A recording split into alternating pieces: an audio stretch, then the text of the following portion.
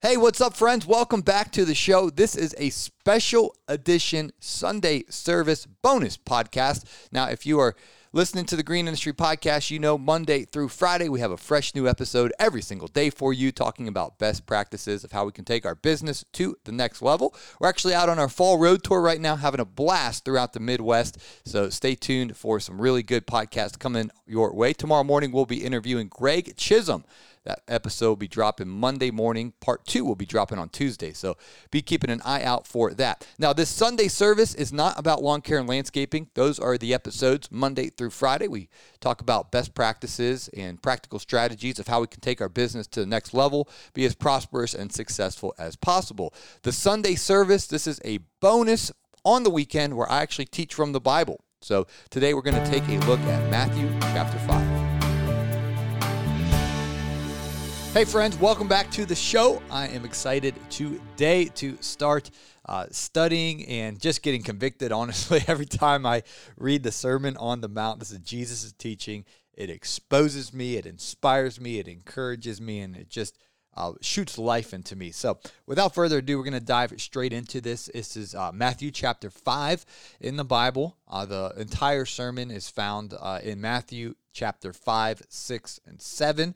We're only going to get through a few of the verses today. I kind of want to go deeper on a few verses rather than read a lot of it and skim the surface. When Jesus teaches, there's multiple layers. It's like the onion where there's just so many layers upon layers of meaning, and this is something that we never graduate from, meaning I remember actually took a whole class in 2008 on the Sermon on the Mount, and now, fast forward, it's 2020, so I'm not good at math this early in the morning. I'm at the hotel here in St. Louis waiting for Naylor to fly in. I'm picking him up, going out on tour.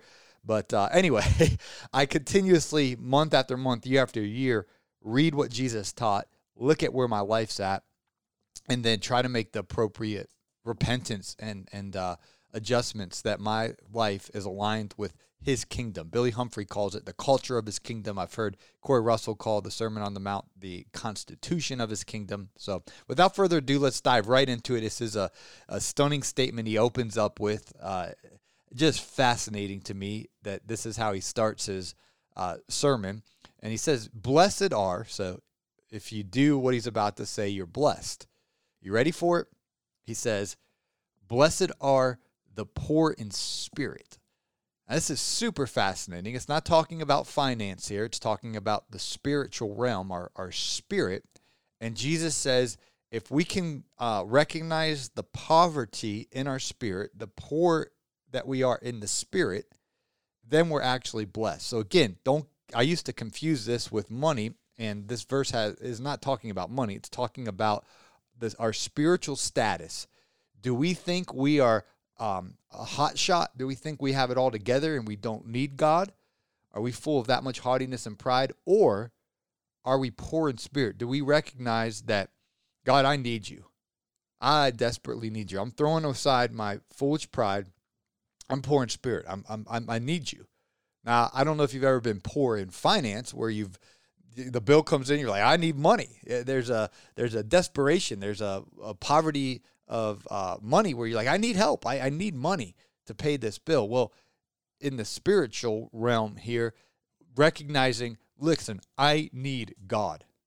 There's a poverty in my spirit. There's a bankruptness in my spirit. I need God. And most humans don't get to that place. Most humans, we're so arrogant, we're so prideful, we think that we don't need the Lord. We can do it on our own, and that's why most humans will be in the shock for their life when standing before Jesus to give an account of our life one day. And I don't want to be shocked on that day and realize that I lived my life in foolishness. I want to stand before God on that day. I don't know if we'll stand there, we'll just fall on our face, but I want to hear him say, well done, my good and faithful servant. And a gateway to that, in a foundation to that, is that poverty of spirit, recognizing, Jesus, I need you. God, help me.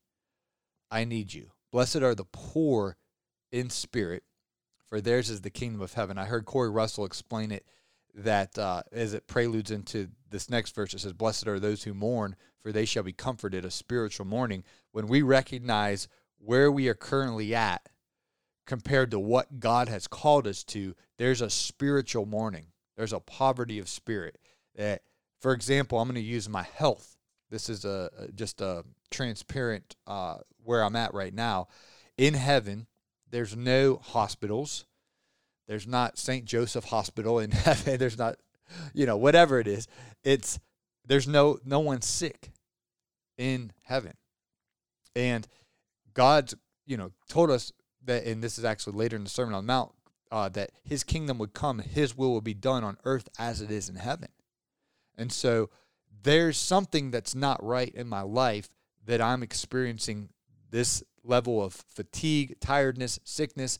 It's not, there's a gap between what God's called me to, prosperous health, full strength. I met a man, his name's David Hogan. He's 68 years old, and he's full of energy. He's full of health.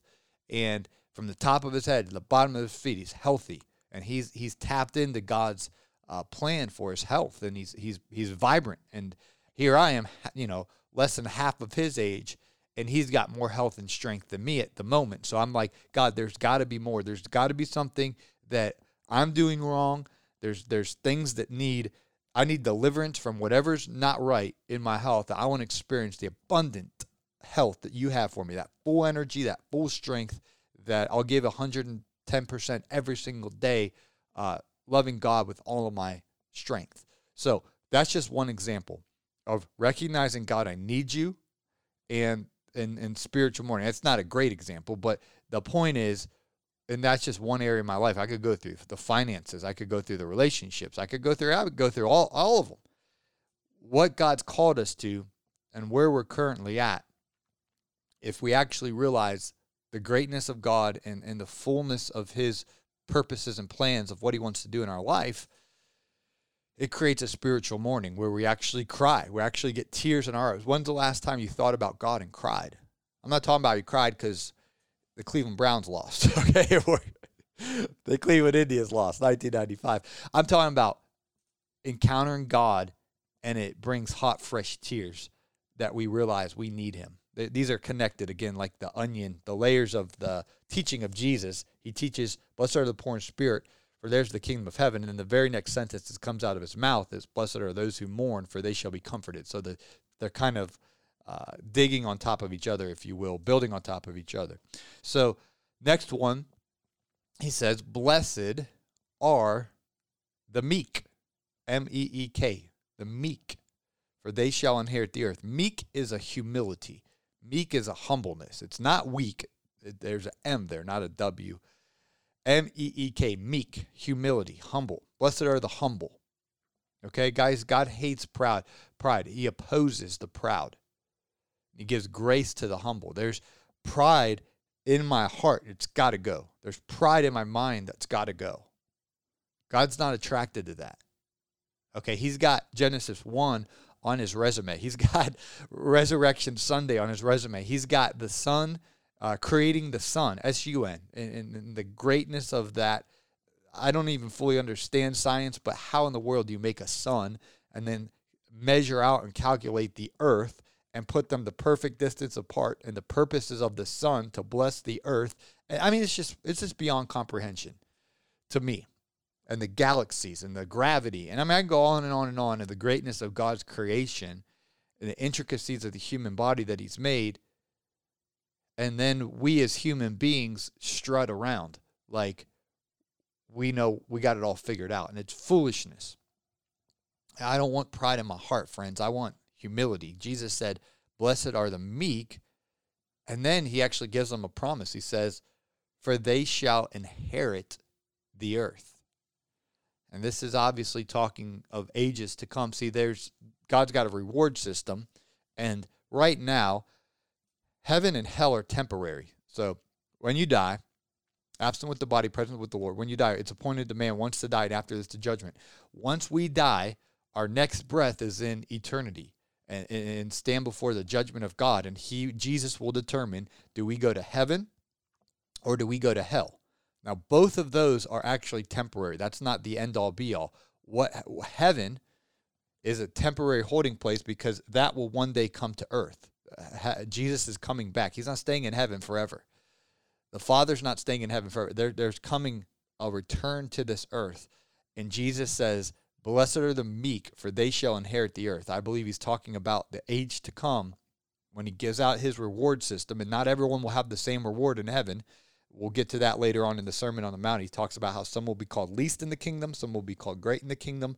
But I'm telling you, if we want to have rewards in the age to come, humility is what attracts God, his favor, and his reward system. And then on the other flip side of hell is a temporary place which we do not want to go. I've had encounters that I haven't really publicly talked about hell.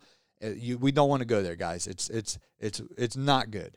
Okay, Jesus taught about it. He said there's weeping and gnashing of teeth there, and I don't want to go there. Okay, that's why I gave my life to Jesus in 2004. Is I got so scared I was going to die and go to hell, and I said yes to Jesus. Now, since then, I've come to realize that he is awesome. His goodness is amazing. His love is overwhelming, and the peace that he provides the soul transcends understanding. And there's so many more benefits to God than just not going to hell. But nevertheless, we still don't want to go there. But it is temporary. It will one day then go into the lake of fire, which is even worse than that. So, long story short, pride is not cool. It has eternal consequences, and here and now, it has consequences. And so, what I mean by pride is the haughtiness and the arrogance. It's a word that I'm not talking about being proud where you cut grass and the stripe's perfect and you stand back in the street and you fold your arms and you look there and smile and say, man, that looks good.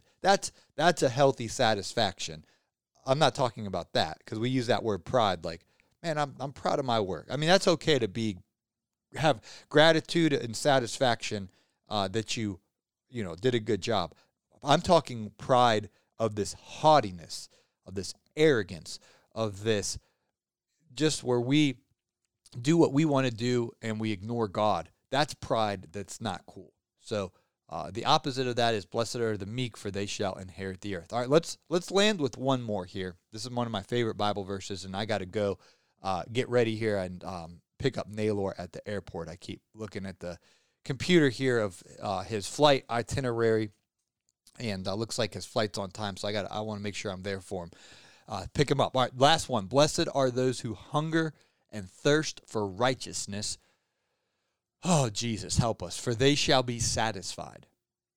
Okay, guys, Christianity, following Jesus, this is not some wimpy, mamsy-pamsy deal. There's so many lukewarm Christians, and Jesus actually said, I'll vomit you out of my mouth. This thing takes an aggressive pursuit. He says, blessed are those who hunger and thirst for righteousness, for they shall be satisfied. And I think of moments in my life where I've been very, very, very hungry, right? You're craving Five Guys burgers and fries, or Chick-fil-A and those waffle fries, or whatever it is, pancakes. You're hungry. The deepest hunger pains that I've experienced in the natural and in physical food, and thirsting, just, when there's not water. I remember one day I helped this acquaintance move all day long and never got offered any water. And I'm like, I was so thirsty, and I didn't want to be like, hey, I'm helping you move for free. Like, are you at least going to give me a bottle of water? Whatever. But I was thirsty, okay? And long story short, I remember just craving water. Well, Jesus is insinuating, listen, when you do that, when you thirst for righteousness, when you hunger for righteousness, you'll actually be satisfied. When we live holy, we live squeaky clean, we live honorably for God. We're not looking at websites you shouldn't be looking at. We're not watching filthy movies that have all kind of sin in it. But instead, it's not just not doing things. We're actively, aggressively, proactively pursuing righteousness. God, how can I be more clean before you? How can I be more pure before you? What is in my life that's contaminated, that's cluttering from your presence being in my life, from your glory being in my soul, God? I want your righteousness in my life. And when we pursue that with the hunger and a thirst, and we go after righteousness with, I'm talking about going after it, then we shall be filled. We shall be satisfied. And that's why so many people aren't satisfied, is we've put our faith in the sins, in the alcohol, in the immorality, in the drug, in the pursuit of clout or money or whatever it is, and none of it satisfies.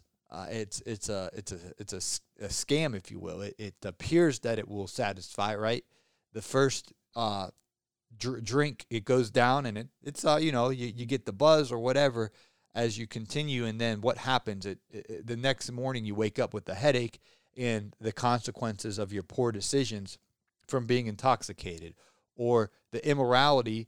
You open your soul up to demons, and you lose the quality of relationship. I mean, I can go through every single sin. There's an initial pleasure to a sin, but there's nothing but a lack of satisfaction when it's all over with. What was the Rolling Stones song? I try and I try, but I can't get no satisfaction. Well, you can, Rolling Stones. You could have gotten satisfaction in God. Blessed are those who hunger and thirst for righteousness, for they shall be filled. We can be satisfied. God provides satisfaction. He provides it on his terms, though, and that's in righteousness. And so I'll land the plane as I'm sitting here watching the planes come and go from the St. Louis airport, that the ultimate righteousness is found in Christ, in Jesus, in his blood. And so no matter, our righteousness is even filthy rags, Isaiah said, compared to God. I believe it's in Isaiah, that even on our best day, it's like our righteousness is filthy rags before God when you really calculate the intentions and the motives and just all the generational things that we've inherited. But we can be cleansed through Jesus' blood. He died on the cross, an innocent Jewish man, Jesus. He never sinned. He was perfect in his righteousness. He died for us, friends. When we put our faith in Jesus and repent of our sins, we can't just say this one prayer one time and keep living in sin, but we turn away from our sins. We genuinely repent of our sins, put our faith in Jesus. He can cleanse us. He can purify us. He can redeem us, deliver us, save us, heal us, and set us free.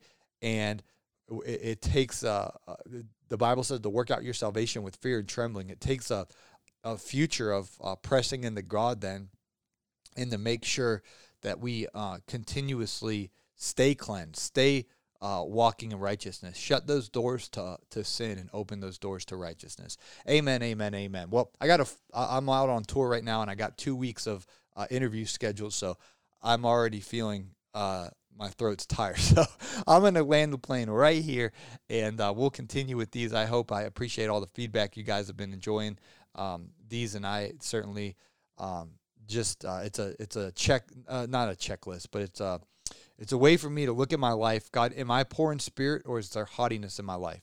It's a way for me to compare where I'm currently at to what Jesus taught. Blessed are the mourn. When's the last time I had hot, fresh tears when I thought about God and his plan for my life and where I'm currently at? Blessed are the meek. Am I really humble before God in the interior life, or is there haughtiness and pride and arrogance? Blessed are those who hunger and thirst for righteousness. Am I aggressively pursuing the holiness of God, or am I tolerating sin? These are all convicting to me, friends. This is so good. Well, we'll continue this. Have a blessed day. Thanks for listening.